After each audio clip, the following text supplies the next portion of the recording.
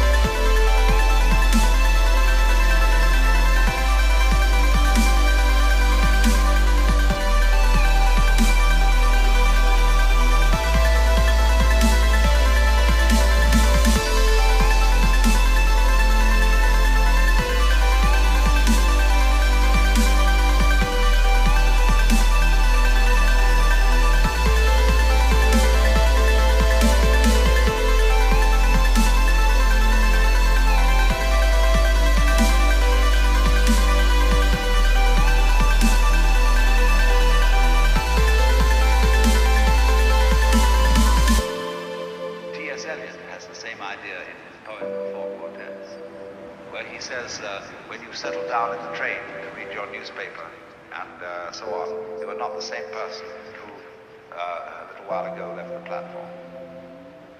If you think you are linking your moments up in a chain. And this is what binds you to the wheel of birth and death.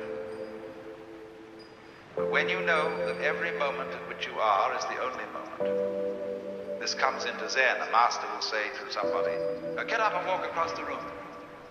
And he comes back and he says, where are your footprints? They've gone. So where are you? Who are you? When we are asked who we are, we usually give a kind of recitation of a history.